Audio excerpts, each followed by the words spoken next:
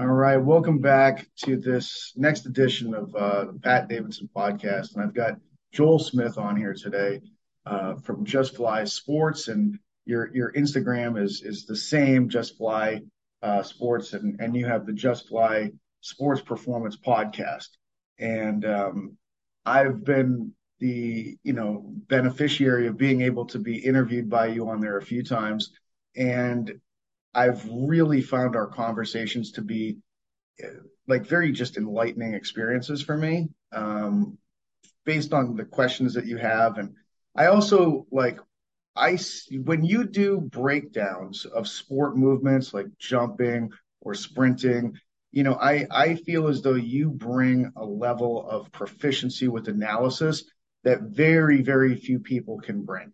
And, anytime, like I usually just let my brain just filter and say to myself, like, okay, this is a special talent. This is someone that has an eye or an ability to explain or something. And I really haven't seen too many people be able to do what you do. And I also, just from listening to you enough, I just realized like you have a real wealth of information when it comes to being able to look at people moving in sports and creating output. And like other coaches like Lee Taft come to mind as somebody else where I'm like, wow, what an eye and an ability to explain it and physically do it and teach it. Someone like Bill Hartman comes to mind in terms of like just an eye for movement and understanding what's going on. And you as well, where it's like, boy, I really get a lot out of listening to you break things down, and your interpretation of things comes from your perspective and is something that I'm able to hear and really absorb. But I would love it if you wouldn't mind just taking a couple minutes to introduce yourself, and then we'll kind of get into some more of the formal questions after that. But if you wouldn't mind taking it away, letting everybody know who you are, I would love that. Yeah, sure. And thanks for the kind words with the technique thing. It's the analysis. I'm sure we'll talk about it later, but when I was like 20, I hated anything with technique. I was like Mm. abrasive to me. I was like, I just want to get stronger and let my body solve the problem. I didn't even think about it that way. It's just more was whatever technique the coach is telling me didn't work. So I just kind of became abrasive to even like, biomechanics, but it was cool to see things change. Yeah, so I, there's like I think I've gotten better at the maybe 3-minute version of these stories. I've used to probably be like, oh, let me tell you about when I was 6 and just have always been in love with movement. And even I guess you could say training as well. Like I think and they are almost two different things. Movement, the feeling that you get internally when you're trying to do like a backflip off the diving board, I think or jump a cliff is a little bit different than when you're dropping under a heavy weight, although I think they come from the same place. And so I both loved the movement end of things, played a lot of sports growing up, and even like, I never was in martial arts, but I was always trying to do like aerial, like tricking, like ninja kick stuff. I just remember doing that when I was a kid, like playing tag, trying to like say the things that Speedy Gonzalez, it was like a Looney Tunes show way back, 30 years ago, like, because maybe that'll make me faster, which now I'm like neuro-linguistic programming. I see what I was doing back then, just I've always been in love with movement and play and sport. It's just this language that has come naturally to me. I also validating to me in my teenage years because for some reason I could jump higher than other people. I was also super tall. So it's like, I just really rode that one into college, in my college track and field experience. I was always in love with learning as a young age too. Just would read the encyclopedia just for fun, like the kind of the color, not the boring, probably more mundane Britannica, but just like would like endlessly learn facts. And then formal school kind of turned me off to that. I just didn't fit my learning style. I know it's better for some than others, didn't fit my learning style, and kind of fell more in love with video games, sadly. It was for the longest time, it was just like video games and sport. Went to college to do track and field. So my language, my lens is narrow ISA high jumper. Like that's the view, of all the different coaches and all the people who see this, that's my lens. Sometimes I try to, hearing more about how a wide ISA sprints and operates, I'm like, okay, how can I kind of sprint like that so I can understand it more? How can I how can I get in that person's shoes? Because I feel like that's one of the gateways to really understanding things is doing it and feeling that. So yeah, I did the exercise science degrees, masters and whatnot, and coached track for 6 years in Division III NCAA. Transitioned towards the end of that time. I was just being a coach at a small school in Division III, where your job success is actually how well you can recruit and retain. Well, I mean, retaining good, but if these athletes aren't meant for college and they aren't in a degree or career path that's going to suit them when they graduate, they're probably better off failing out early, honestly, in some of those situations. And so I started my website and Just Fly Sports, which just started with writing, about 27. I'd always been writing. To age 22, started writing just a blog, kind of casual, turned it into a website, 27. Got a job at UC Berkeley as a strength coach at 28. And I did that for 8 years. I was certified strength and conditioning when I was coaching track, but I like track more because it was pure outputs. It's like, if you do personal training, like it's fun to go through and get a good workout, but you also want to see like outputs on some level. Like that's fun and that's rewarding and that's the process of training. And so to me, track was just pure outputs. It's like I could use all my problem solving abilities to get someone or help, not get someone, to facilitate the process of someone. Gosh, there's my ego coming out, right? Like to facilitate the process of someone sprinting as fast as possible, to jump as high as they can, and those types of things. And my early strength and conditioning internships weren't like problem solving immersive. Like, you talk to Bill Hartman, it's just like, holy shit, man. Like, like all the intellectual stimulation you could want. But my early internships in strength and conditioning were like, all right, do these two things in lifting, go yell at people, make sure that it just wasn't, I felt like there was more at the time in track. And strength and conditioning was so good for me because it actually started to take away the I out of it. Like I kind of even just mentioned, how can I get people? And it's more about, well, did you say every athlete's name? You have 25 kids. Did you, say every athlete's name that they knew you were there? And maybe, it was just different. There was so many good things that came from that. And then that initial boredom of strength and conditioning at age, from before became a higher level of interest the more I understood about the body and mechanics and even fun and games and human level stuff. And so I was able to change through my time there at Cal in 8 years, and then left in 2020, summer 2020. And I'm private sector and then doing a lot of, just furthering the Just Fly type stuff, and started a podcast 6 years ago. I forgot about that. So I think I took more than 3 minutes, but I kept it under 10. So there's a nutshell of things. It's funny. The more of those that you do, the shorter they get. Yeah. And like, I totally remember like the first couple, and they were just like, it would be like the whole podcast. It was like, yeah, so we actually had some questions, but we can't do them. Maybe next time. But, I like you brought up some really interesting little gems there, such as the fun and the play part and the, movement versus training.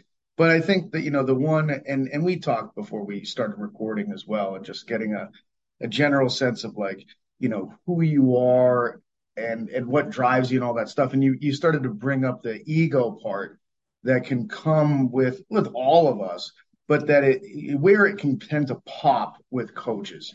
And for sure, like we've all seen or heard some coaches that will like take credit for their athletes. Like, oh my God, I'm the best coach. This guy that's like this multiple time NBA MVP, he's only that because of me or something like that. And that's a little bit exaggerated, but it's a thing.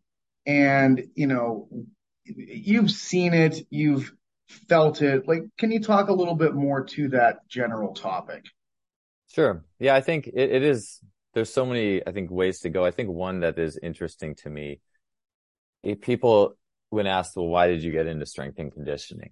And the answer is always, well, I want to help people.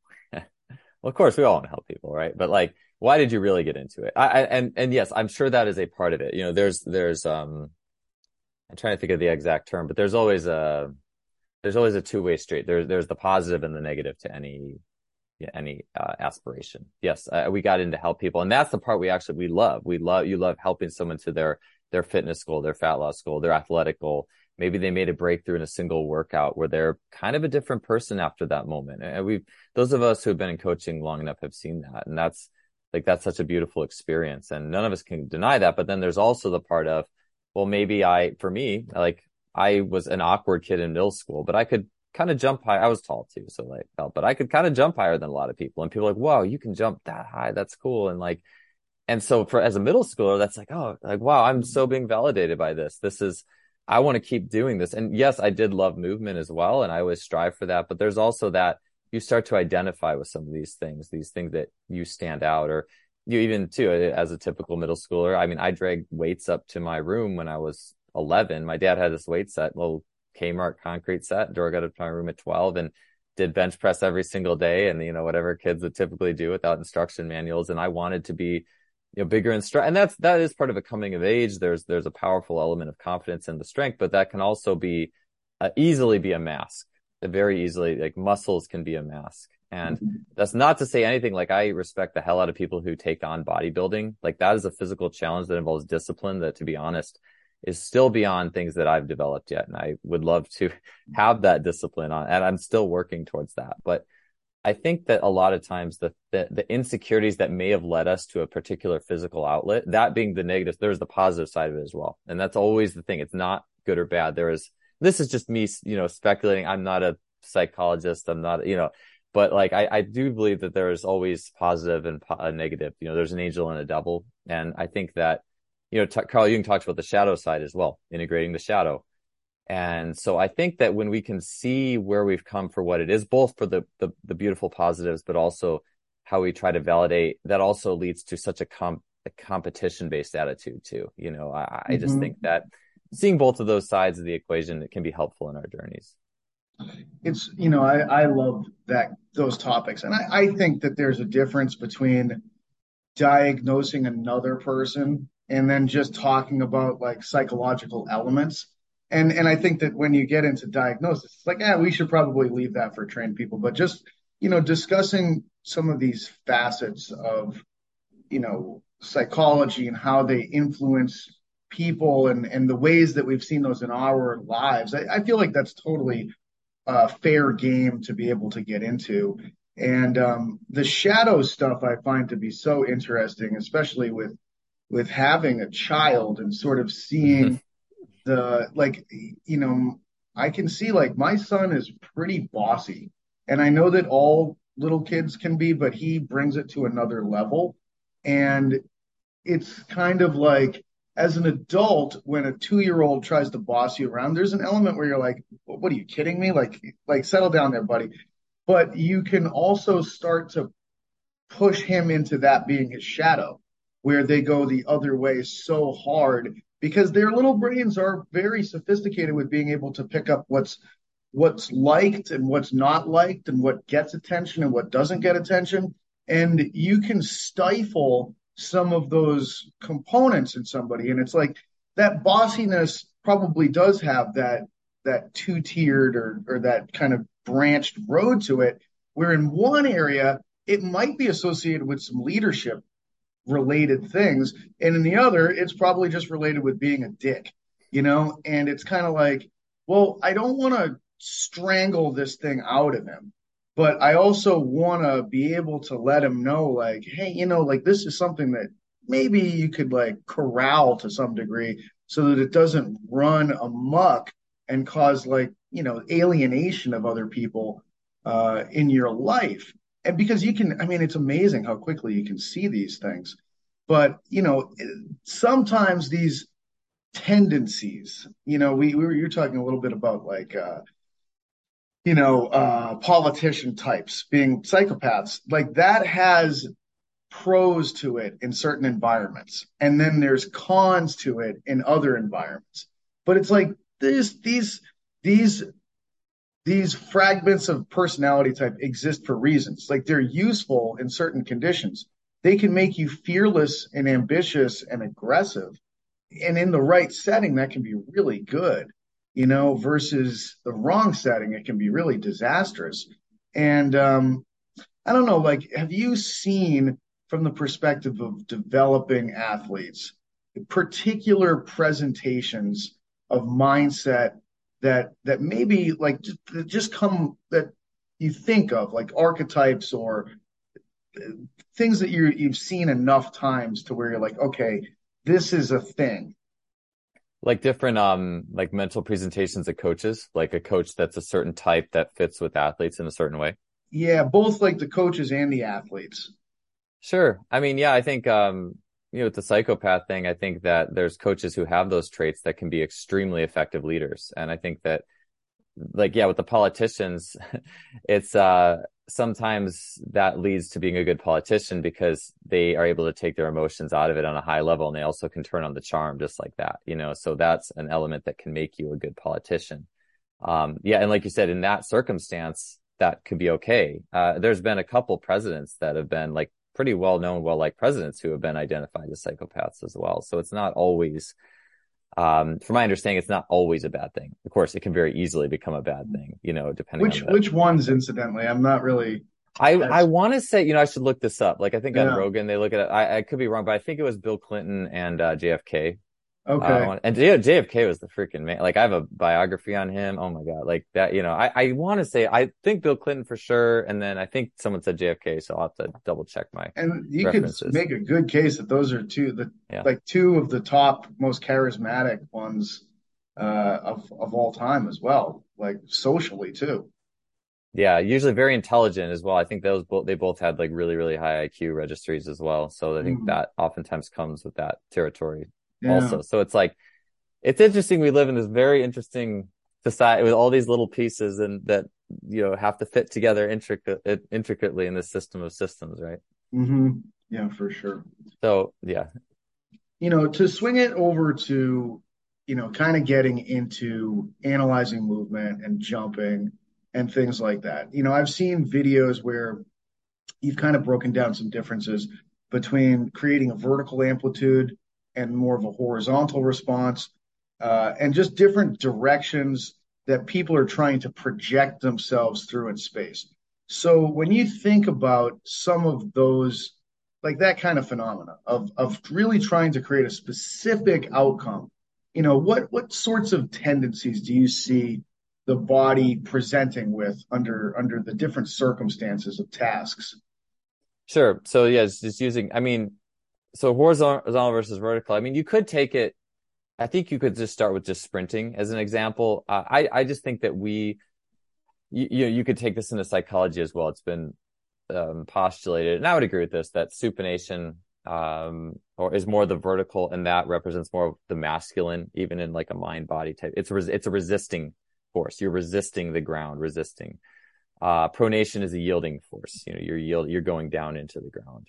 And the way I kind of see it in sprinting is, I think that the pendulums swing back and forth. I had a guy, Jeff Hauser. I think a third place at U.S. Championships hurdler back in the day. Has pushed track for 50 years. And back in the 70s, everyone just said, well, push horizontally, push the ground away horizontally as far as, like, not everyone, but it was said, push as long as you can, as hard as you can, which I'm sure anyone who actually tried that when they were sprinting it's not going to turn out that well. But then the pendulum swung hard all the way back to vertical. Like, so it just, whoom, now it just became all front side, get the knees up, limit backside. And now you just screwed over one. You just kind of screwed over both the narrow ISAs. But you also, that's not just telling that in a very rigid manner is not going to be the optimal solution for athletes. And when you watch athletes on the field and you watch the body solve problems organically, which is usually the best way to observe what is true and real in motion, is watch a good athlete solve a problem on the field. You're going to see a lot of things. And so what we found is, well, you could just see a vertical and horizontal force, and just starting from sprinting is, especially 2000, Peter Wayan comes out with this study that says it's vertical forces. But if you look at the nuances of that study, there wasn't even, I don't think, horizontal force on the plate registered. The way they measured the limb swinging through space was kind of flawed in terms of limb velocity. It's just, and stride frequency. But I think that we latched onto that vertical so hard because it's kind of like we are living in a little bit of a world where it's like, well, show me the research study. And it's like science versus scientism, where it's like, yes, scientific method, but then also just worship of science. Well, a PhD did this study, so and without even reading the study, without even looking at the methods and looking into it. And so, anyways, research came out later that throughout the 2000s. The first study in 99, there was 4 studies throughout a 15-year period where basically they showed that as running increases from jogging, like 3 or 4 or 5 meters a second, to sprinting, the ratio of the forces, so vertical and horizontal, the ratio of the horizontal force is really what spikes. Vertical kind of stays the same. You're still just dealing with gravity, up, down, but it's the horizontal, it's the rotary that is actually the big deal. And it's almost like that wanted to be ignored. And so in just something as simple and straightforward as running, which is the basic, it's kind of like a hula hoop. If I throw a hula hoop and it spins and it hits, it's rotary force that causes that thing to spin. It's because it bounces real high, or because I had a high tensile hula hoop that was just springier than everyone else's. And maybe that'll help too. I mean, that'll probably help a little bit, but it's really the rotary is the core of all this. And so it's almost like we swung so hard out of that just pure horizontal in the 70s, which is also a more creative era, to a more, I would say, scientism, and people are afraid to be wrong, so they stick with the vertical, but it's both. And so in running particularly, you have these components of both. You have the vertical support that happens when the foot hits, and you have supination and rigidity, masculine. But then from that point, you have kind of a controlled fall where the shin needs to translate. You have to start getting rotary and horizontal elements. And so they work together. It's this integration of feminine and masculine. And so every movement, even plyometrics, so we can take this out to plyometrics. What are most plyometrics? More vertical and supination. Their hurdle hops are all vertical trajectory, just up, down, up, down, up, down. And again, for pure physical qualities, we associate that with the masculine. That is fine, because that is resisting force. That is the ability to build my body into this resistant force. But the problem is if you do that too much, you do lose that rotary speed. And if we look at any athletic skill, it is never, what player goes down the field like a hurdle hop? No, never. Who approaches a vertical jump like a series of hurdle hops? Nobody. It's always horizontal coupled with vertical. It's waveforms. It's like big, little, big, little, big, little. And that's kind of these things running in pairs, and the coupling of these horizontal and vertical elements is something that I think that we miss, partly because I think we're just so addicted to the vertical. We see vertical force and sprinting, vertical plyometrics, vertical stuff in the weight room, and that's fine in the weight room. And I think we just miss rotary, and rotary is a more feminine, if you want to call it, quality, because it's more integrative and timing oriented. So sorry, that was a lot, but I started sprinting and kind of built it out there. No. I think it makes a lot of sense to me in terms, I understand what you're talking about with that. And, to me, I feel like running is so much about like a wheel, like the feet are on a wheel, and the more that wheel can just roll, the better, and it's hard to know, like, what direction does a wheel put force into the ground from? It's like, it's a really hard thing to quantify. But at any point in the spin of the wheel, like, you can have some issues. Where are the issues going to be? Like, you need this engine behind the wheel to make it spin, but ultimately it's like, I suppose it would be different if a car bounced as it was going down the road on 2 wheels or something like that. But it's a very close approximation. Like, I just see it as like, our feet are a bit of a wheel. It's just that they don't, like, an actual wheel is constantly making ground contact. Feet as a wheel have a boom. They're just this interspersed ground contact, but it's still a very similar phenomenon. Like, and maybe it's because, like, I see air and ground as a very similar light. You know what I mean? It's just different consistencies. It's all material. You know what I mean? It's all a wheel rolling through a medium, and at one point in time, it hits a less deformable medium, and most of the time is spent in an incredibly deformable medium of gas. But it's still just like, a lot of things to me are just wheels rolling through space. Either like semi-rolling or fully rolling, but it's just like, is there a point at which the medium interaction changes in consistency? Sure. And at that point in time, like, it's interesting to examine at that point. But I think, like, what you're saying is ignoring the totality of the thing and focusing too much on this one part of it. Yeah. And I think that is, it makes it easier in the sense of, like, like I have been really fortunate to have some really good mentors. Adarian Barr, in the biomechanics world, just sees the world in a way that is completely different than a research scientist sees the world. They're both good, but like, I think until you see the totality of both of them, like when I wrote my book, Speed Strength, I'm pouring over all the sprint research, just bam, bam, bam, and then integrating what Adarian said and just trying to get those worlds together. And with, yeah, it kind of just does go back to that. Like the timing, I lost my train of thought. I apologize because I was kind of getting on that thought of things. But yeah, the world, just the world being it's a lot more rotary than we think it is. Oh, the convenience thing. Sorry. That's where I was. I do this sometimes on my podcast too. But, like, I think it's because human movement is so complicated. Like I put my heart and soul into some of these, like, Instagram, like breakdowns and things. And honestly, you would think you would watch that and think, oh, well, wow, Joel's really got it figured out. I watch movement all the time. I'm like, what is going on here? It takes me I have to watch that thing like 20 times and I have to look at, because like, not only are we a hula hoop that's bouncing, but you're also a series of spiraling. The hips are spiraling figure eight. The shoulders are spiraling figure eights the other way. We have compression, expansion. We have hands and feet doing different things and different compensations, the way the hands and the feet are steering. Like there was a lot going on. And I mean, the human, and not to mention too, we've talked about this. Like I remember at your seminar in San Francisco that I attended, we were talking about the viscera, the organs like bouncing and spinning and creating that right hand rule, spinning you to the left. That's why tracks go left, and like asymmetry and PRI stuff with that. It's like, there's a lot of shit going on, man. Like, I mean, but to simplify this, and again, and me saying, look, like I've learned from like brilliant mentors.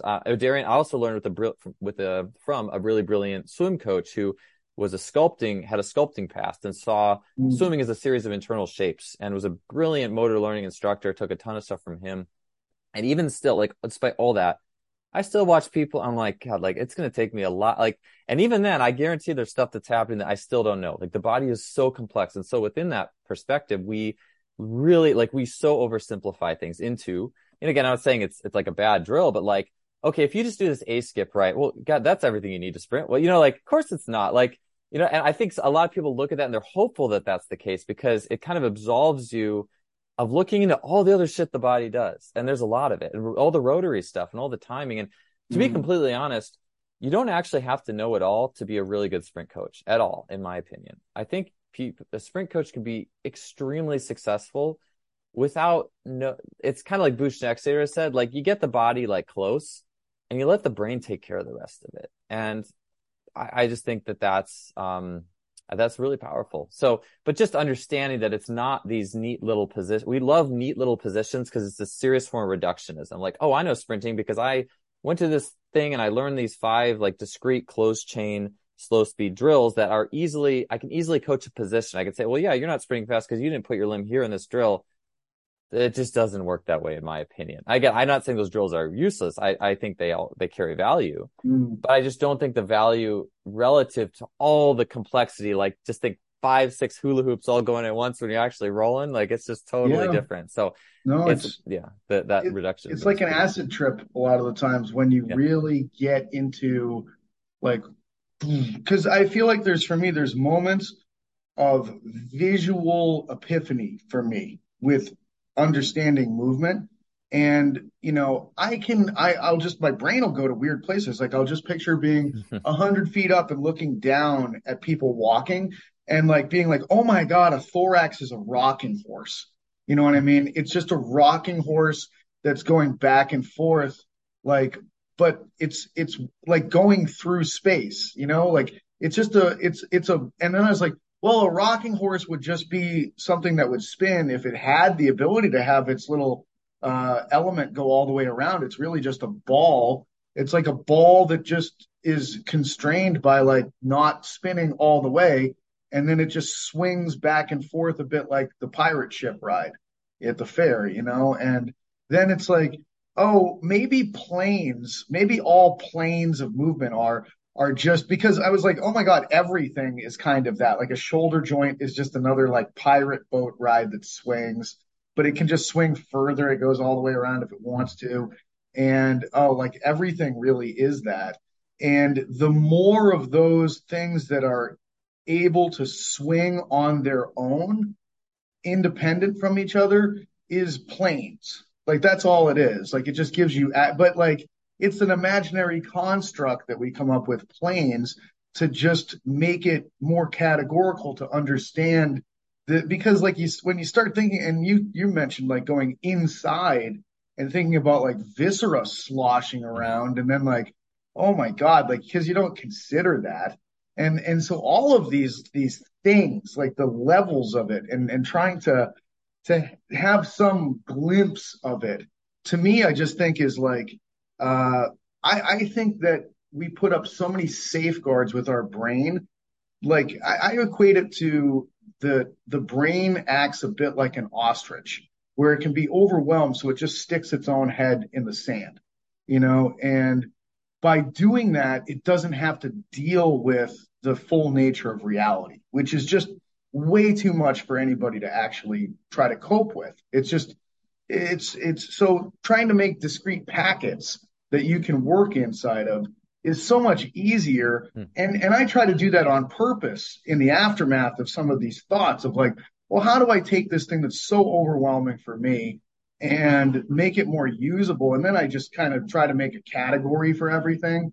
And categories to me are just like very useful. And so those things like an ISA angle, and like, okay, we got these narrow folks over here and kind of the wide folks over here. And that's one of the best categories I've ever heard of for really sort of showing big picture stereotypical biases of movements between groups that you'll see as a coach. And I know that you're kind of familiar with that model, and you've thought a lot about that. And like when you're thinking about some of the coaching for narrows versus wides, like what sorts of things go on in your head for working with each group?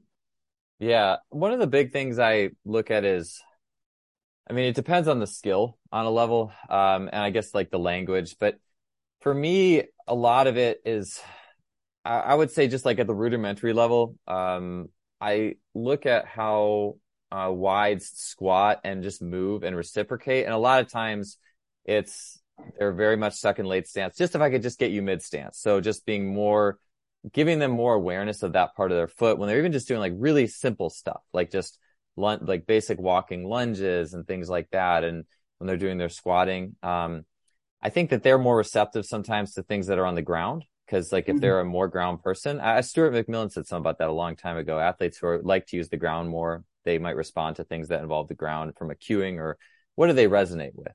People in the air might resonate with things in the air a little bit more. I would say, I like the idea of, and it is interesting too. I remember, Jake Tura, who's really big into like vertical jump, knee pain type stuff, and he's like he's like a wide ISA, and I think, we get these categories and we instantly think we can make so many distinctions. I don't think I've had wides that I trained and I thought they were narrow. This was like 3 years ago. Like I thought you were a narrow, you're a wide. And I thought all the narrow stuff, and it worked just fine. It was like, no problem. You sprinted just fine. And like, so I do want to be, I am always a little bit sensitive to like trying to overdo it and over categorize. But I'll give wides more like segmental rolling stuff, typically, like just boring segmental rolling on the ground, with the rotation.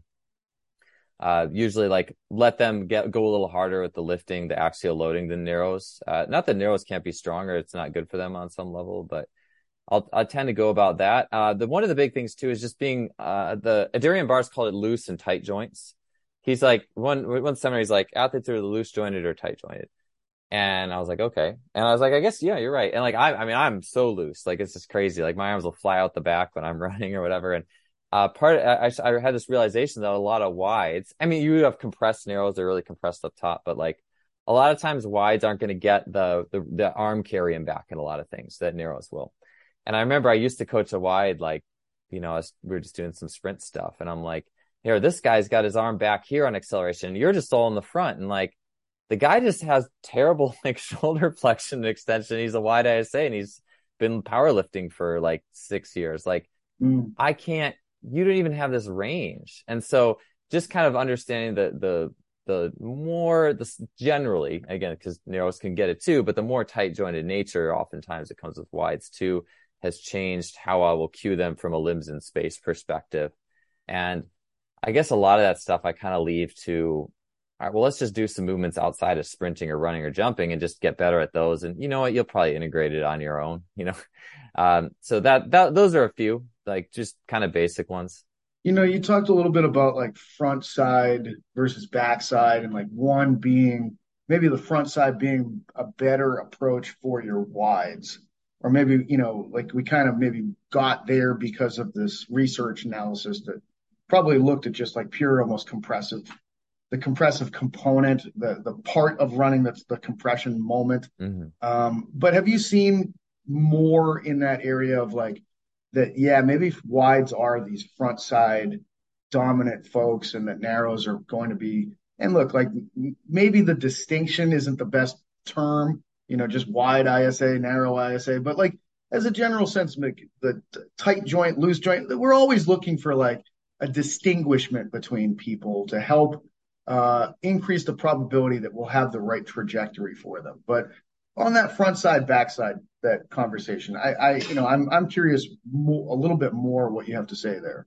Yeah. Oh, yeah. That's a good one. I'm glad you brought that up. And I'm glad you brought up, like, it's like you learn about this and it's like, oh, wait, it's kind of a spectrum of wide and narrow. And you have but like you said, you have to have categories at first to increase the probability of being right at first when you're a beginner. And yeah, you're going to screw some up when you're a beginner, but you're going to get better at it. So it's like, yeah, you need to start there. Rick Franzblau is the Olympic sports head strength coach at Clemson. He's also one of Bill Hartman's mentees. He's in his mentorship program. And it's been really cool to see what Rick's done with Bill's work. And they have a ton of like force plate, Nordic, like data, like all the data you want too. So it's like wides, narrows, how do they produce force on the force plate and all this type of thing. And that's another area you could go into as well. So, and I will say too, just one last caveat with the wide, working with a wide, trying to get him to jump higher. By the way, this would be another, again, I'm so intuitive sometimes. Like I'm not that good at categories. You asked me the question, so I can like tell you, oh, this is what I did with this guy. Like, so I will touch on this and then I'll get into wides and narrows in the front side. Is I had this guy, big, strong football guy, squats 400 or whatever. And his vertical is like, when we tested on this jump mat, it was like 18 inches. Like, so it's like horrible. I mean, just jump mats are inflated. So the regular force plates will tell you what you go. And then if it's a just jump mat, it's going to tell you like 5 inches higher. So just for reference. It's that much of a difference too? It's a big, but it also does good things with the mind's perception of how high you're jumping. We could talk about that too. I love that. Which this mat I use called the Plyomet. They have just jump mode. So it's like, if I want athletes to feel good about themselves, bam, I could press that and everyone's going to jump 5 inches higher. Oh yeah. But then you have to like reconcile that later in the program. And that's going to be really difficult, and you jumped that day. Anyways, one of the things I realized in learning more about the wide and narrow is this guy was so pushed forward, so late stance, and really kind of relatively internally rotated in his femurs more than he should be. When he dropped down into that vertical, he just instantly went late stance. He had no time to create force. Whereas what we've been trying to get him to do is just pulling back into mid, and then on the way down, trying to give him more ER. So one of the big things I've been doing is kettlebell swings on a slant board. So you get your heels or mid stance earlier, and it feeds you more ER on the way down. So when you look more like those guys jumping 30, 40, or 35, 40 at the combine. So that's one area I've taken him. I mean, but granted, if you had a narrow who had the same issues, they probably could help for them too. So like, that's just being aware though, you're super pushed forward. You get a late stance real quick. Like this one I'll give you. Anyways, Rick had said that, and this makes all the sense in the world, wides, use a lot more they're great at compressing real fast. And that almost like, and they don't have as much of an access to that, late stance, like space behind them in gait. So they will naturally be a hit the ground harder. Front side comes more easily to them, especially an acceleration type person. And that's really important because I am starting, and it's cool because like the more you see of all the little windows and all the things, you realize, well, that's why that coach loves front side mechanics and that athlete it worked really well for. Like you could say that, and I think it comes naturally to those individuals. And so if I'm a wide ISA and it just feels good to really pop off the ground and get front side more quickly, relatively speaking, I'm probably going to coach all my athletes like that. But if I'm a narrow, then that is not going to be the best idea or strategy. And wides can also more easily maintain a lower center of mass and acceleration. So there's going to be some specific characteristics that come with that. Narrows have a harder time with a low center of mass. They are going to be a little bit higher center of mass oriented in acceleration. There's some things you can do with the arms actually to offset that I watch narrows solve the problem very brilliantly. Like Abby Steiner she set the record in the NCAA 200. She was a former soccer player, so she has all those problem solving instructions from soccer. She starts with her arms more down, a more down oriented action to help lower her center of mass, which I don't think coaches told her to do that. I think it's just stuff that comes out. You watch this athlete brilliantly solve a problem. And then in upright running, that narrow is going to favor, they do better with more backside action and more backside total mechanics.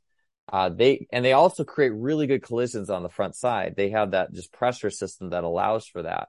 So you'll see some of these. Karsten Warholm is to me the epitome of a narrow in that perspective. He obliterated the 400 meter hurdle record, not this past World Championships. He only ran a few races this year, but the year before. And if you watch him sprinting, you just see this long start with this massive backside action.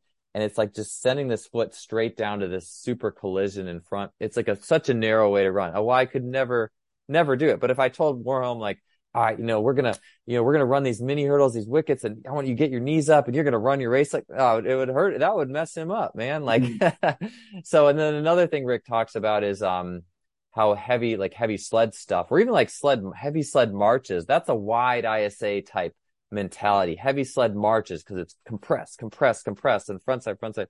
A narrow doesn't work that way quite as well. And so they do better with like generally just a little bit lighter like resistance. So like where a wide could do a heavier sled, a narrow needs like a lighter experience because otherwise they might orient the pelvis forward too much to solve that problem. It just won't look good. It probably won't feel good. So there's those things that kind of, I'm sure you could see it show up in data points. Like if you had a 1080 sprint with a cord that told you, you're probably going to see it on some level on the readout, but there's also watching the athlete, knowing what their tendencies are and knowing that one size doesn't fit all with this stuff. And again, you could start with I think it's okay to start with the drills, but just notice how athletes actually run when they go run their fastest. Like that's all, I think that's the only ask is, okay, do the drills. That's fine. But when athletes sprint their fastest without thinking about anything, watch how they solve that problem. And you can learn so much from that based off, their structure and what makes them up. I'm just as a follow-up on you kind of said like that's such a narrow way to run the race. And with the collisions that you're talking about. And, one of the things I've seen is when you break down certain jumps like dunks and things like that with guys that create this massive negative shin angle before the vertical projection, and the way that they'll drop their center of mass and all those kinds of things to create these appropriate collision angles. When you say that narrow way to do it, like, are you specifically referring to like creating a little bit more of like a negative shin angle and like an early stance approach to the collision point? Yeah, 100%. I'm glad you mentioned that too, because that's another another place where people try to go one size fits all. Like long jump in track is a good one. And if you go to a track meet and you stand by the takeoff board, you'll hear all these coaches saying, short last step and drive the knee. And I've seen an athlete lose 2 feet on their jump in one season by a coach hammering them with that. Like it was a football player who just went out and jumped 19.8, and then the coach is like, telling them that every meet, and now they're jumping 17.10 before it's like that. But what you'll see is narrows who will totally flip-flop the shit out of that. Like there's a guy, Juan Miguel Echevarria, who you look at this guy, narrow, like probably a pretty narrow dude. ISA. And this guy takes an insanely long last step. I mean, it's crazy. Instead of long, short, he goes short, long. And to get that long last step, which is major, he also rotates his shoulders so far, way farther than a lot of people could. But the reward for that is you can watch like Zach LaVine, and people are probably more familiar with like Zach LaVine in the NBA than like Zach LaVine, very similar, very long last step. And we look at like physics, that long last step is a lever that is going to project you upwards. So the foot's going to hit pretty far in front of the hip, relatively speaking, especially the shoulder. So that gives you more room to really take that and translate that up versus a really short last step. It's like, well, I hope I maintain my speed, and you're kind of going to go out. Mm. But for athletes, you want to be able to, if I'm a basketball player, I should ideally be able to solve that jump problem in a variety of ways. And of course, I might have less options if I'm a wide, but I still shouldn't be constrained to just it. That's what it just bothers me when coaches just give these cues without thinking about where there's no room for the athlete to explore that thing that they're, based off their levers and positions. And so whenever I set movement like drills up for athletes, it's always to allow them to explore something within a range, or explore a rhythm. And how did that feel to you? Oh, it sucked. All right, well, let's not do that. And so there's always that exploration range given to people. Right. Um, another thing that just the jumping thing I do find really fascinating because like I'm just from such a non-jumping background, you know what I mean? So it's like a completely different world to me. And I'm just not, so I've seen you kind of do these like forward projection things versus vertical projections. And, when you'll show even like the way that the wrist will kind of toggle to help the person like manage space and timing and rhythm and be able to give them access to that last step. I just find it so fascinating because it's just like an area that I've never looked at. But then it's like, wow, this is such a whole world of like how many things happen in such a short period of time Oh yeah. in like such a kind of an automatic way, and then trying to solve for that is insane. And I've also heard you kind of talk about like even with acceleration parts, like the metronome like action of the shin, and the way that if it can tick back and forth to a very large degree, that's like what you're kind of looking for from a mechanic standpoint to make someone a really good accelerator. I think I'm getting that right. But Yeah. when I think about the whole nature of some of these topics, it's almost like, and a lot of what you've been talking about in general is people will get so fixated on one side of things. Maybe it's front side mechanics, backside mechanics, or maybe it's, knees over toes, or just some of these areas that tend to just become these camp areas in sports. And the weirdest thing, like who the hell would have thought that like knees over toes on squats becomes this like this identity camp and tribal association thing. But when you start looking at, uh, I think like the big picture of movement, as I think you do from almost, I just see you being like removed from a lot of that. Like it's just like, hey, let's just look at the damn movement. Like this person did an incredible job. What did they actually do? Let's just look at it. Where do you see maybe some of the biggest mistakes you've made or other people make with that overall lack of just appreciating the totality of it? Yeah, that is a question that have been thinking about, and I'm really passionate about this topic in general. And it's simply this: the answers are found in nature.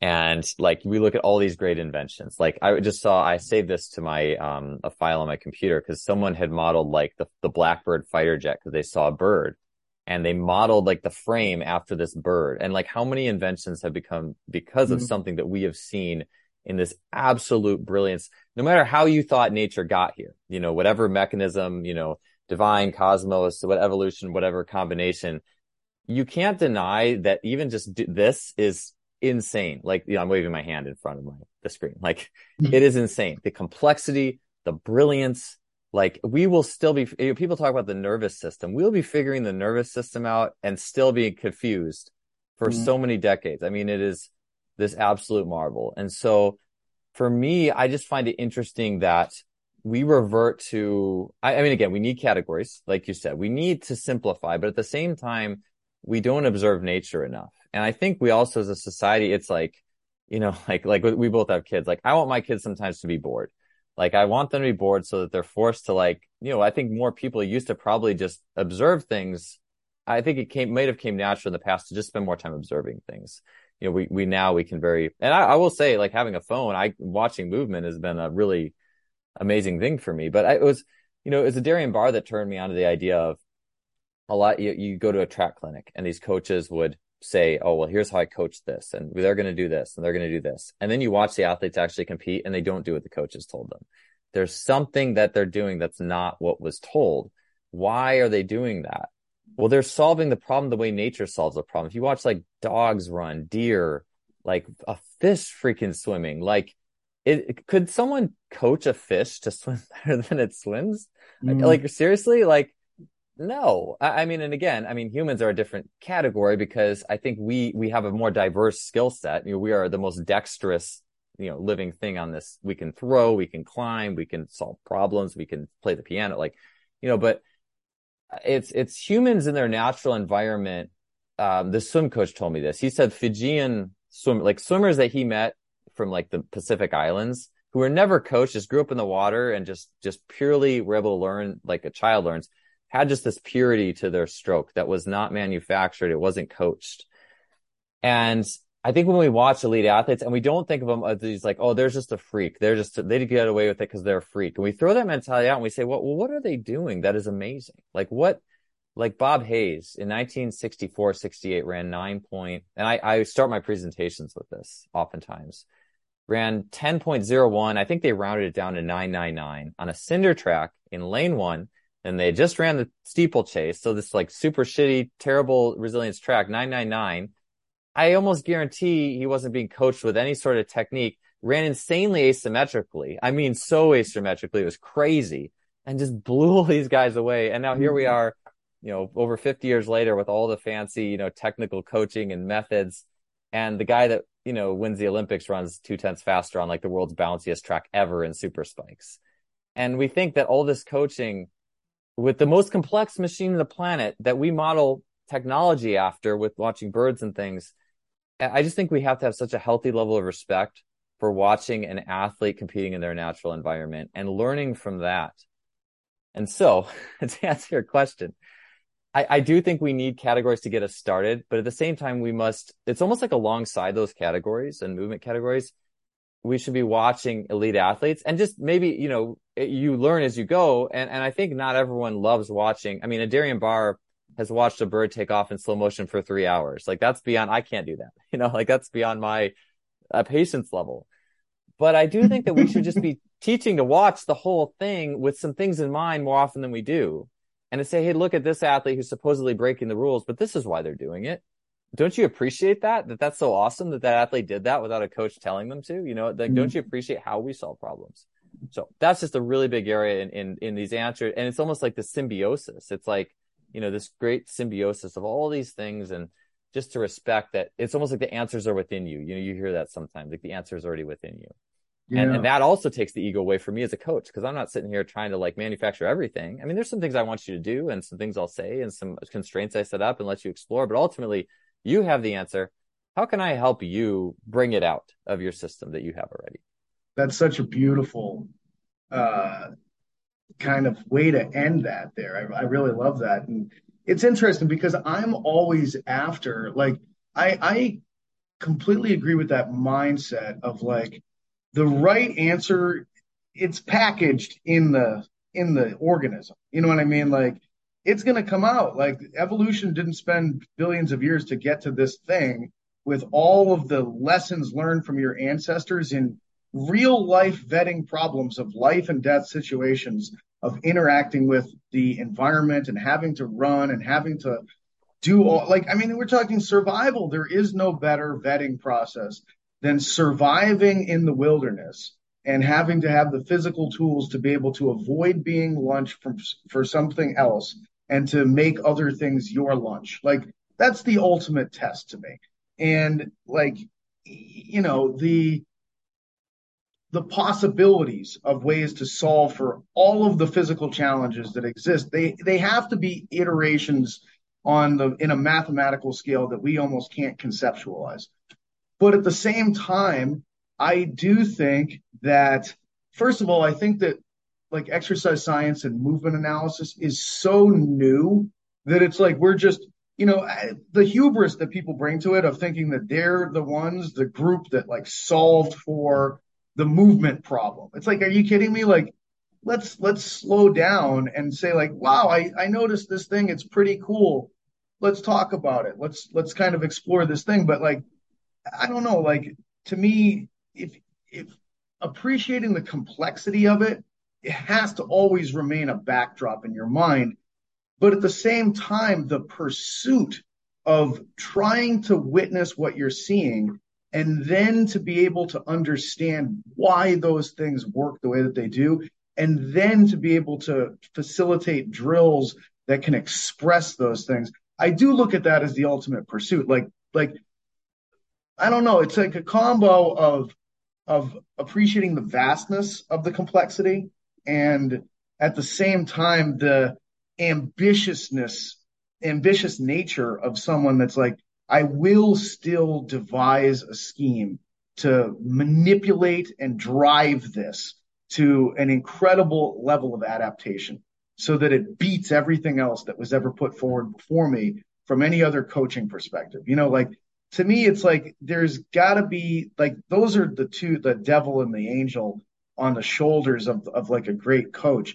And when one begin, and there's always like, hey, this one's going to become more dominant at a certain time, and this one's going to kind of lack, but they need to kind of ebb and flow relative to each other, in my mind. Yeah. Yeah, I actually like to follow up on that because it's easy for me to say, well, the answers are found in nature, just do what nature does. But coaching and training does involve, you could call it the more masculine element of things. The feminine is the problem solving ability that is innate in nature as I see it. The masculine is creating the structure that will let out that timing, that ability. And you have to have a structure. Otherwise you're not even, roll out the ball. Hey, I'm coaching soccer, just roll out the ball every day, do whatever you guys want. Like, of course that's not going to work. That's not what coaches do. So a good example would be, for like, let's just say running, how I would blend that. And I just think so much in life is integration of all these different thinking qualities, masculine and feminine. So you could say, all right, well, we want to run better. All right, so let's roll out, mini hurdles are very common in training, like little wickets, like, 2-4 inches high. So let's say, I'm going to roll out these wickets, a very, an over masculine way of coaching that over the 4-inch hurdles is to say, all right, now we're going to run these wickets and I want you to step over high knees and I want you to step over your knee as you're running over them. Because that is now, instead of the athlete just solving the problem, now it's, I put something in your head that might take away from how you can solve it. So rather, what I evolved to doing, and I did this in club track, I watched like kids with children, was like 10 to 12-year-old kids, if I lined up some 4-inch mini hurdles in front of timing gates and then they ran over the mini hurdles and then went through the gate, their time would be faster. Because it like the mini hurdle, and I didn't tell them anything. I didn't say do this or that. They just ran over them and then ran through the gates more faster. But what I eventually started doing was with the older kids, but that didn't always work with the older kids as well, because the older kids kind of already knew how to run more. Like they already had that program kind of, and then you don't want to over manufacture. So I would just let them run through and then just give them constraints. Hey, run through with one arm, run over the mini hurdles with one arm, and then maybe bring the other arm in, when you get to the end. Or here's a little, like David Weck has this little like pulsar, like these little shaking 8-ounce weights you put in your hand. Like you get a vibratory sensory feedback response in your hand. Go run over them with one pulsar in your hand. Like do just different things, but don't have your go-to be telling them how to solve that problem first. Give them a chance with the constraint. The constraints, hey, we're going to run, 4 by 30 meter flies today, or we're going to run 10 flies till you run, slower or whatever. Like you always have that masculine, here is the frame, but then you have to give athletes room to solve it. You have to. And I just think, I do think that, I think weights, it's easier for people to try to like even more so, because you can get away with it even more in weights, telling someone to do someone a certain way, because you won't see the performance decrement as much as when you go out and jump and say, hey, try to jump like this, hey, try to sprint like this. And that's why I liked in that Knees In for the Win article you wrote about 5 years ago. You had talked about just setting people up on the tripod. Here, feel that, there's your masculine, and then kind of letting them go, and then they solve the problem. Versus hey, you really got to shove your knees out here and you got to do this, like we just try to over insert ourselves into whatever it is the individual is doing rather than giving them space to solve it on their own. Now you mentioned, track surfaces and different shoes and things like that. Who do you think is the fastest person that's ever lived? Dude, I don't even know. I mean, I guess it'd be easiest to say, Usain Bolt, but I don't know, you hear stories of like these Greek athletes who were doing these amazing things. And, there was footprints of, Aborigines in Australia. They were like measuring the stride length of these people running through the clay. And they were just saying how insane it was. And you would think that somewhere in human history, maybe there was someone faster, but Bolt too, it is interesting. Like, because he ran his best at 21, and it takes. I think it takes a lot of ego to say he should have done anything differently, like, oh, if he did this, he would have been. But I do think when you peak at 21, there's things that could have been done that, maybe from a postural perspective, an injury management perspective, that would have kept him slightly healthier, that would have allowed him to be, I don't know. But yeah, I would say it's probably When both. do you guys usually peak in the 100? Well, they should peak. The Russians had this down to the absolute science. They should peak around age 25 to 27, 28. There's some people who are totally defying that odds, mostly from like the Caribbean. Like on the women's side, you have Shelly Ann Fraser Price, she's 36. You had Kim Collins from like, I don't remember what island he was from, at age 40 or 39, ran 999 or something. But that's like the island life, I think, is a big part of that too. I don't think you could do that. Justin Gatlin was pretty close because I think part of that's because he actually had the years off with the performance enhancing drug ban. And it's almost like when you're not constantly using it up, you get a chance to, I think it can extend you for later. It's kind of a combination, but I think that because we live in a society, especially here in the West, it's not the West, it's European soccer. I mean, that's a grinder, like, anything like that. I mean, it's crazy, but it's almost like we always have to work it so hard to get to that next level. It's like, oh man, like you got to go to this camp, you got to go to this gym, you got to get this instruction. And it's like just to make it. And there's no global system that's, I don't want to bring politics into it, but like at least the Russians had a global system that, for communism, for better or for worse. One of the things I think a more controlling organization, it would be helpful potentially would be sports, just because we look at like travel ball, youth sports, like escalation to get to the next level. Like it's just crazy. And I hope the solution emerges from the grassroots and organically, that helps children to stay more injury free, to not specialize so early, not to burn out, and all those things. But it's almost like there's no, like even like a college coach they want to win, and they're going to do everything they can to get that athlete as fast as they possibly can to win. But there's no thought of, well, what about when they're done with their college career, when I hand them off to the next coach or anything like that? Bert Soren, who's the owner of Sorenex, told me a good story once. It was, he threw hammer at South Carolina, and under Larry Judge. Some people know who Larry Judge was, just a really famous throws coach, super intimidating dude. Like, he had like it's super, but this guy, they were killing it at South Carolina. I mean, they had like girls push pressing 300 pounds, and they were destroying at NCAAs and all the throws. But Bert had said none of those people really did anything after college, because it's like they just used it all up.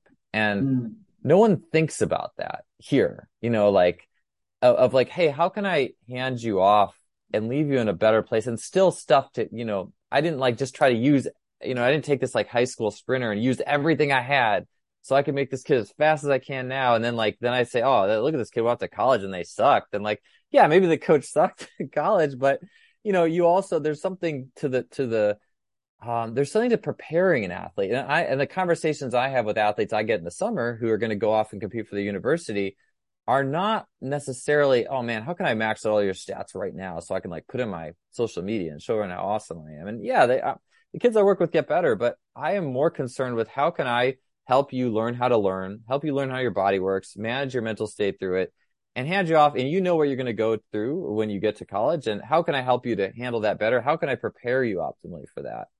And I just think if we have more of that mentality, then hopefully people would peak when they should more. And I don't know why Bolt peaked at 21. I have no idea. I guess maybe it's the injury. Maybe the asymmetry was too far on the bandwidth. Maybe the anterior tilt scoliosis, open rib, maybe it was too much. I don't know. I think it takes a lot of, I can't say that I know exactly, but I do think a lot of people peak earlier than they should, just because of that over-intensification process. I mean, it's also, I look sometimes as like, any time that you do something that you've never done before from an intensity perspective, that has an impact on your system that's hard to compare to anything else. And anytime you do something that no one's ever done before, that has, who knows what kind of an impact that has on the system. Yeah. And he probably reached a level of intensity that no one's ever done before many, many times. It would almost be like if somebody came out in Major League Baseball and threw like 115 or something like that. And you were like, whoa, like that person's probably not going to last that long. Yeah. because it's like, well, what does that do to you? But I do wonder as well with like, how much of a, I got two questions really. Like one is how much of a difference does the equipment make at this point? Do you think that if you put Bolt on a cinder track with whatever the shoes were that they were wearing back then, even if he trained through that, do you think he's beaten a guy like Bob Hayes or Jesse Owens?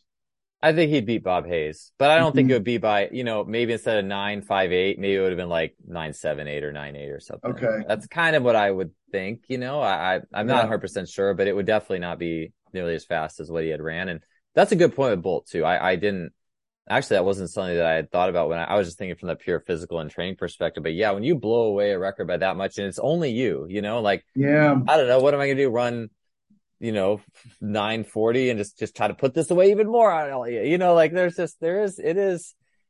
it is interesting, and once you've surpassed what everyone else has done physically by so much, like that is like even just setting a PR, like setting your lifetime best in something, takes a while to recover from on a level. And I will say too, I think the Jamaicans do a good job because they didn't really do indoor season a lot, with some of the longevity, like they usually didn't take indoor that seriously. Maybe they show up occasionally. It's like it's all about the summer. Maybe there's more seasonality to what they did too. Anyways, I just thought that was a good point and that you made there. But yeah, I would love to see what Bob Hayes would have done on a, at the same time too, if Bob Hayes was a football guy, maybe Mm. that dirt cinder was a little bit more natural to him than maybe someone who has come up more. But again, too, the Jamaicans sprint on the grass in the off season. That's kind of their Yeah. thing. So Do you think that athletes from other sports should do more track specific work? Like, do you think there's a lot of benefit there for football players, basketball players, baseball players? early on, for sure. I mean, I think that at some point in your life, you should do something that's just pure outcome, whatever it is, and Mhm. find the event that's best for you. I think James the Thinker Smith had said like he thinks all kids should be in gymnastics, swimming, and track, like maybe before age 12 or something like that. Just because then you get, swimming, like you had said, less ground, you get body control. Like I was watching my 4-year-old, like he's swimming around, like just spinning 360s in the water. I'm like, this is great, training for him. Mhm. You get gymnastics, which again, is all sorts of body control, and then track is just pure outcomes. And you do have, I think there is some speed windows of sorts that I think are helpful. And so, but I think that sometimes we overdo it. It's like, oh, everybody, like all football players should do track in the, high school. And yeah, I think it helps. I think it's good, but I mean, some track programs are horrible and just run you into the ground. And I wouldn't do that if I was a football player, but I don't know, maybe they should do golf instead. Maybe it's like that routine, like mental clarity, like process. Like I just think there's difference. If I honestly, for me to have been a better basketball player, I think track was nice for what I was confident in, but I sucked at all like the golf side of it. That's like routine, consistency, not screwing Mhm. yourself over in your head because you're judging yourself every stroke, which I do like crazy. Like that would have helped my basketball maybe more than doing track a few seasons. So Mhm. it's the same. It was the same season too when I was playing, but I just think all sports have different things to offer at certain points to fill gaps. And what do you like doing? But I think, I mean, I think all kids should do track at some point, not distance necessarily. Distance is a good, fast way to, mess a kid up, like a young athlete, make them too slow twitch or whatever. But like Mhm. the sprint events, like the hurdle events, especially, like I think all kids should do like an 80-meter hurdle race or, stuff Mhm. like that. I think that's so good for athletes. Now, I guess that where I was kind of going with that question in some ways, and I get reminded of it with other, like with weightlifting. I remember when I was like a student in my master's program for strength and conditioning, it was always kind of referenced like some random study. I don't even know whether or not it was a real study or not, but it was talking about, oh, the weightlifters in the Olympics, when they tested them on sprints, they would beat the sprinters in like 0 to 10 or even up to 20 meters. And then after that, and that is this justification of why everybody should do Yeah. weightlifting. Or they've got these incredible vertical jumps, and it was like this conclusion was you get better at short accelerations in vertical jumping because of weightlifting. And I always thought, well, how do we know that the arrow is that way? What about it could just be that you're good at weightlifting because you have these qualities associated hmm with you that are, like you're a good weightlifter because you have a great vertical jump and a great acceleration capability. Like, so I was thinking kind of a similar thing. Like, does participating in track really facilitate and develop getting faster and jumping higher? Or is it just that those who participate in track are the people that were fast and could jump high anyways? So you're just witnessing it, you know? Yeah, I would say it's a little bit of both. I would say it's more what you were saying just now.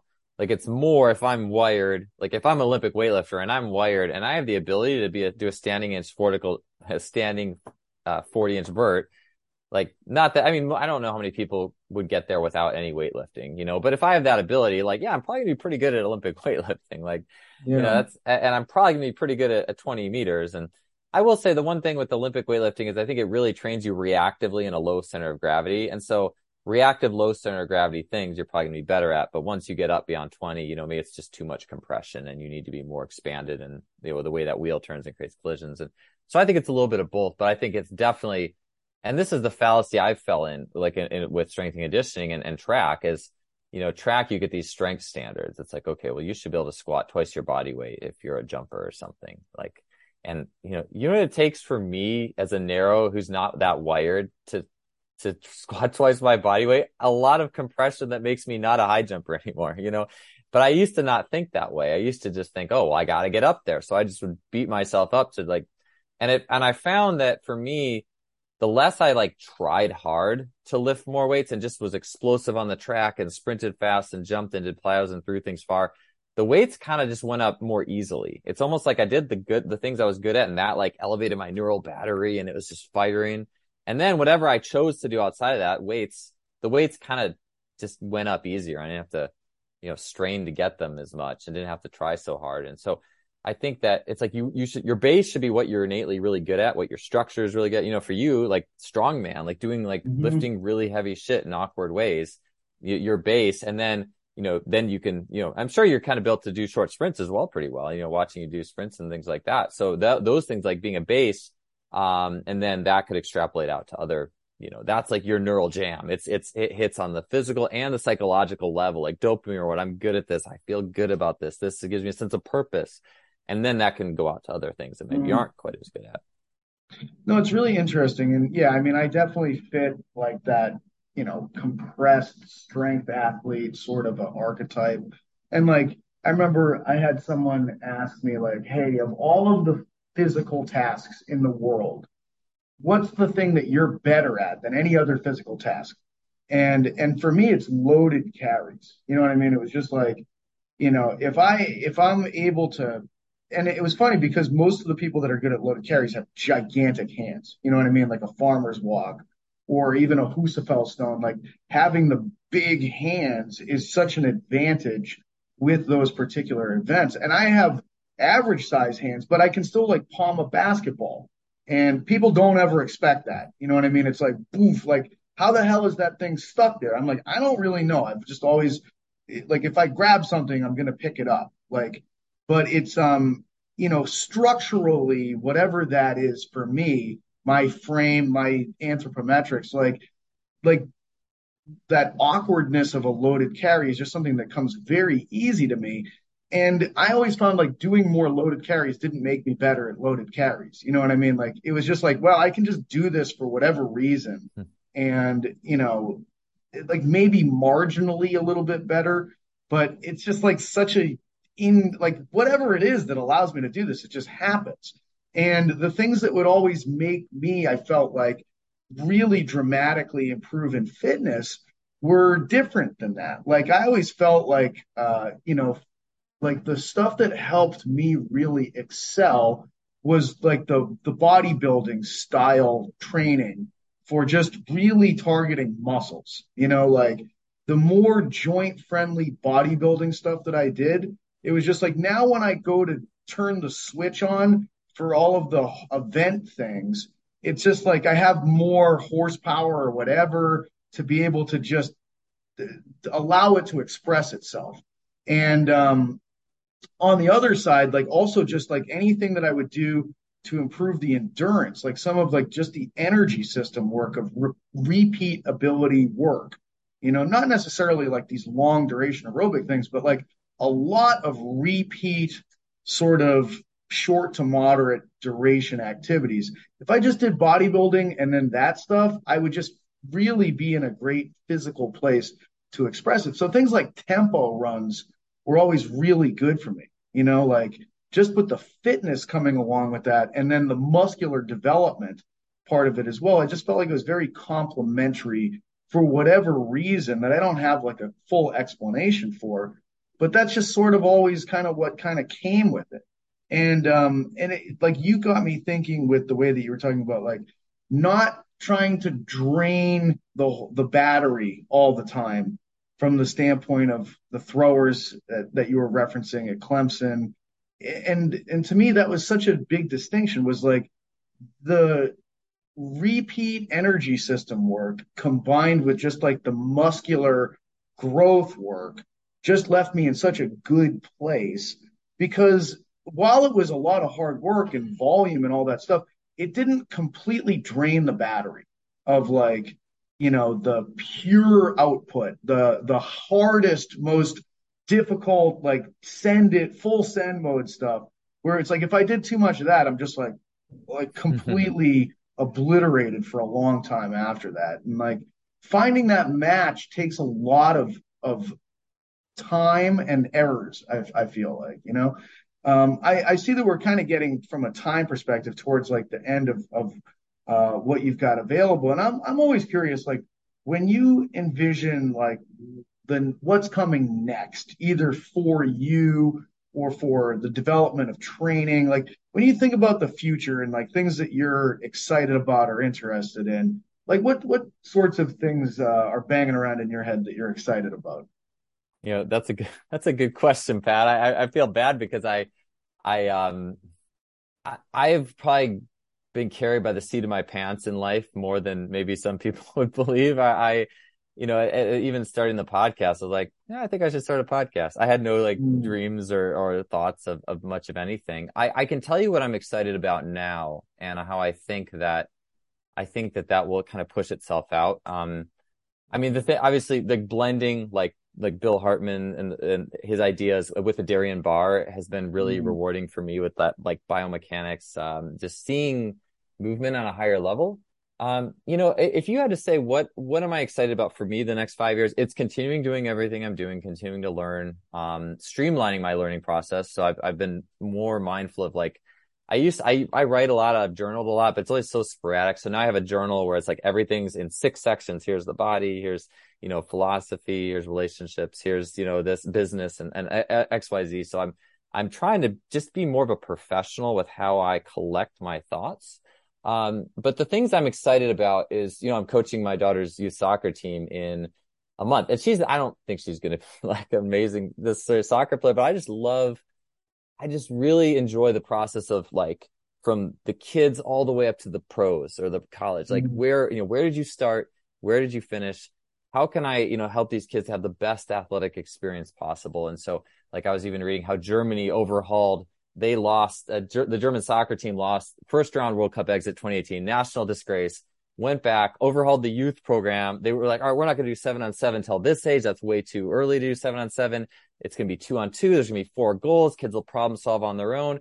Like, I think the thing I'm passionate about really, Pat, I guess now that you get me on that topic is like, it sounds like, I don't know, it's almost delusional, but it's like the whole system. It's like, how do kids grow up and enjoy and explore movement to the point where we're at this place now where it's like, all right, go do this sport because your parent wanted you to, go get all the extra coaching, go to the extra gym, try to make the team, but then you didn't make it and you kind of did nothing. Your vision of fitness now is going on the treadmill and watching TV or something and maybe lifting a few weights. And it's like movement is so much more amazing than that. It's like, how can I get people to fall in love with the process of moving their body and everything that comes with that?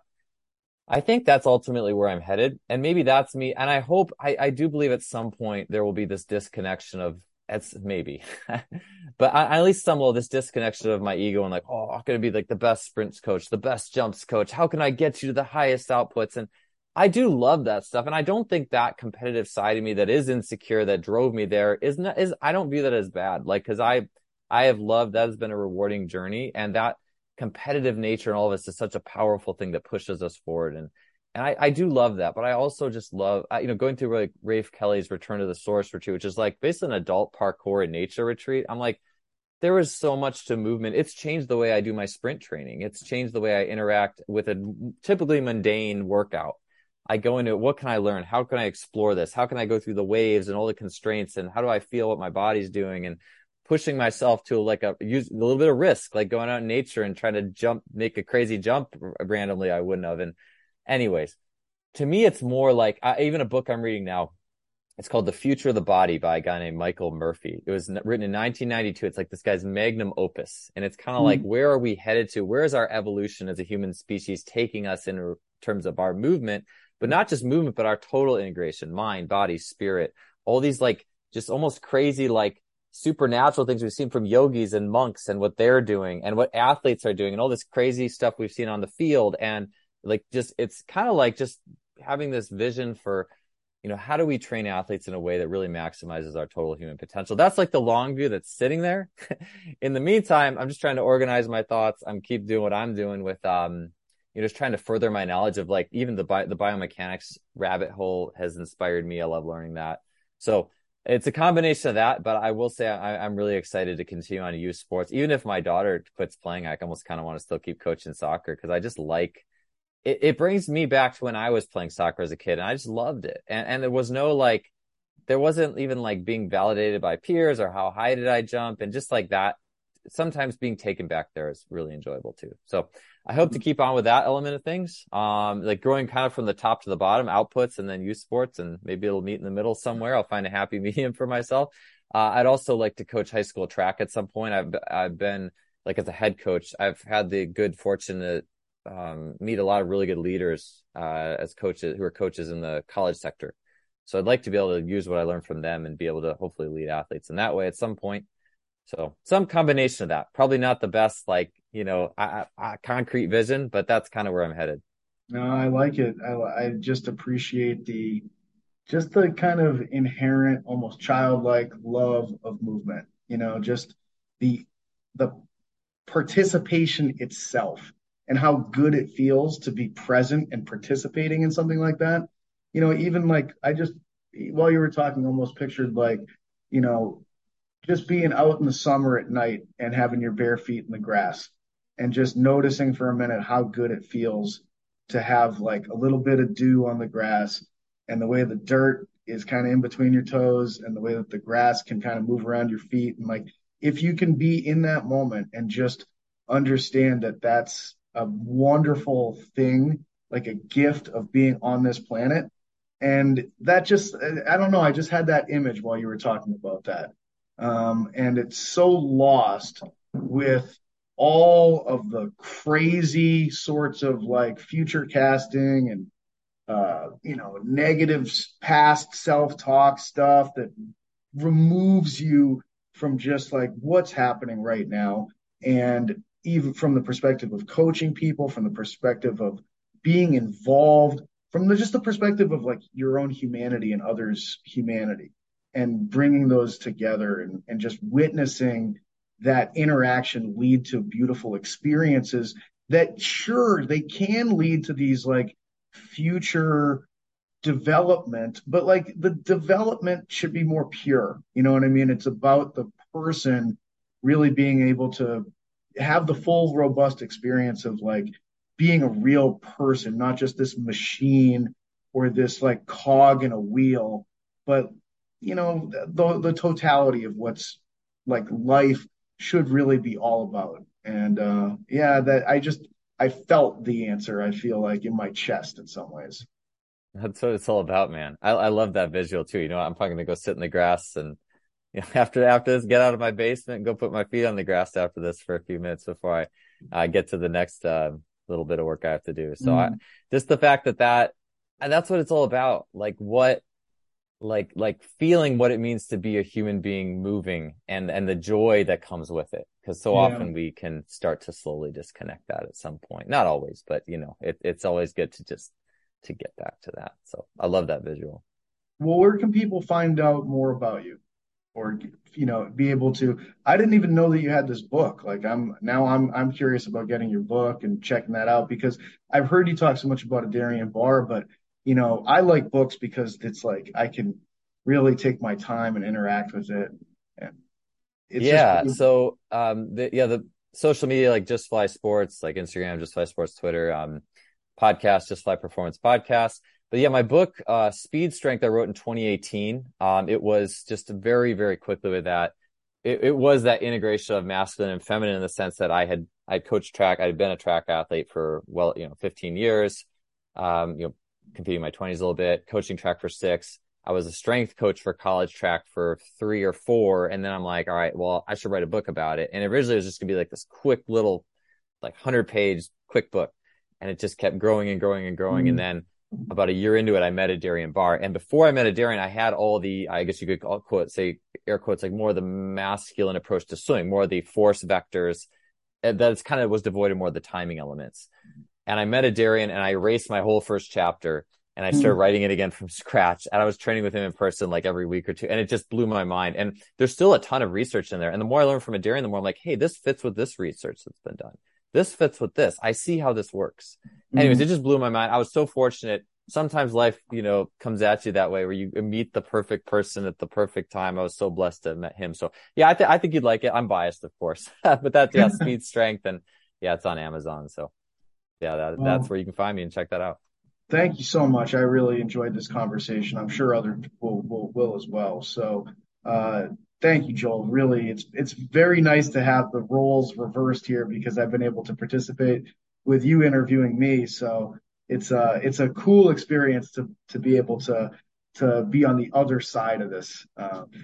And I really have enjoyed the podcast experience of being able to learn from others and I really took a lot away from this conversation personally. So I just want to let you know I really appreciate your time and everything you put into this. Just thank you. Well, thank you so much for having me, Pat. I love the way your brain works. It stimulates so much thought process on my own end. So I always really enjoy having a conversation with you. This was a cool flip flop. So thanks again for having me.